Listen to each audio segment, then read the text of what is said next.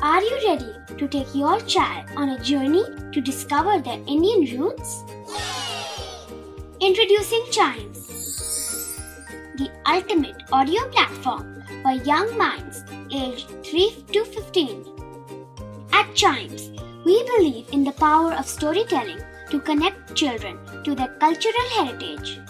From captivating folktales to colorful festivals to mesmerizing history, Chimes brings the rich stories of Indian traditions to life. So connect your child to their Indian roots with us. Download the app today and start the journey. Search Chimes Kids Audio Stories and Podcasts app on Apple or Google Play Store. Chimes, audio that inspires.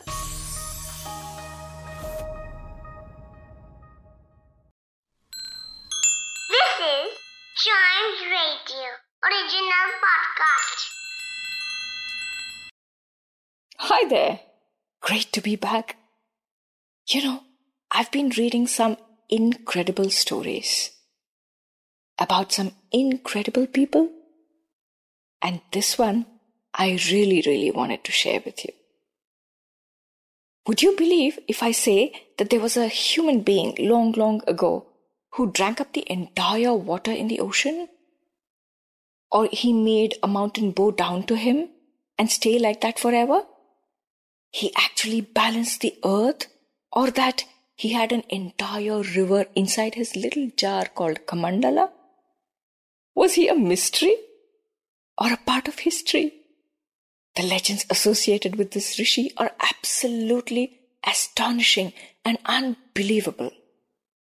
He's talked about in Vedas, our epics, and also in Puranas. He's also said to be the most revered sage in Tamil culture amongst the Siddhas, or great ascetics. He's said to have written the first Tamil grammar book.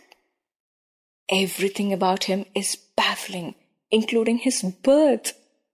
He's said to be born in a pot. Oh, wonder how he managed to stay in there. Must have been hard. It is said that once, when Lord Shiva was getting married to Parvati, all the gods, sages, animals and birds assembled at Mount Kailash to be a part of the wedding ceremony. This caused a major imbalance on earth. The earth tilted to one side towards the north, and that made everyone panic. But not for too long, as Lord Shiva called upon his trusted disciple who had the power to bring the earth back on its feet. Agastya. Yes, that was his name. The most powerful sage who, with his enormous capabilities, helped the devas and the humans at all times. With all the gods, sages and other beings on the earth at the northern Kailash mountain and sage Agastya alone in the south, the earth came back to its perfect balance. Hard to believe. Wait until you hear other stories about him. The gods were troubled by demons called Kalakeyas. They were led by a powerful demon called Vritrasura. Indra killed Vritrasura with the help of his Vajrayudha, a weapon made out of sage Dadhichi's bones. Yes, that's also another interesting story for another day. After Vritrasura was slain, the Kalakeya demons hid themselves deep inside the ocean.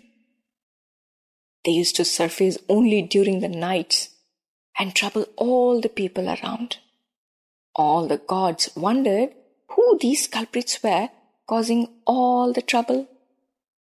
Lord Vishnu told Indra and other gods that it was Kalakeyas and they could be destroyed only if someone could dry up all the water in the ocean.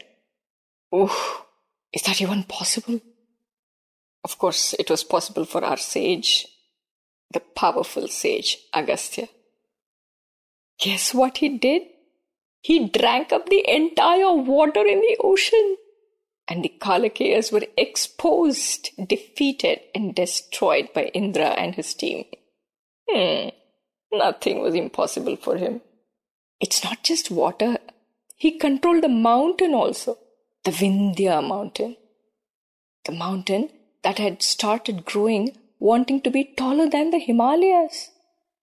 He was growing in such a pace that he could actually block the sun and the stars' paths.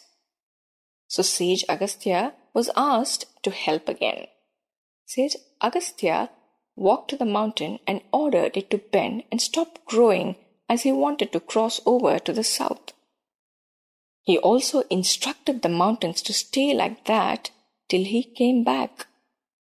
The mountain stood there, bent, waiting for him.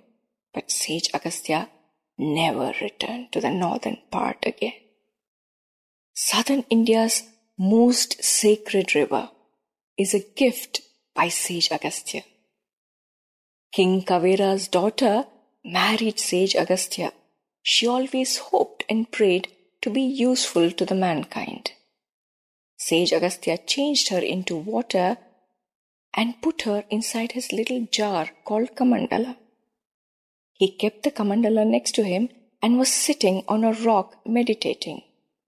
A crow came there and toppled the water jar, and the entire water spilled and turned into a river, Kaveri. There are numerous stories about him in Mahabharata and Ramayana. The Puranas are filled with his legends. He is the most intriguing of all the sages we have. Do look for more and let me know what new stories you read or heard about him. Bye for now.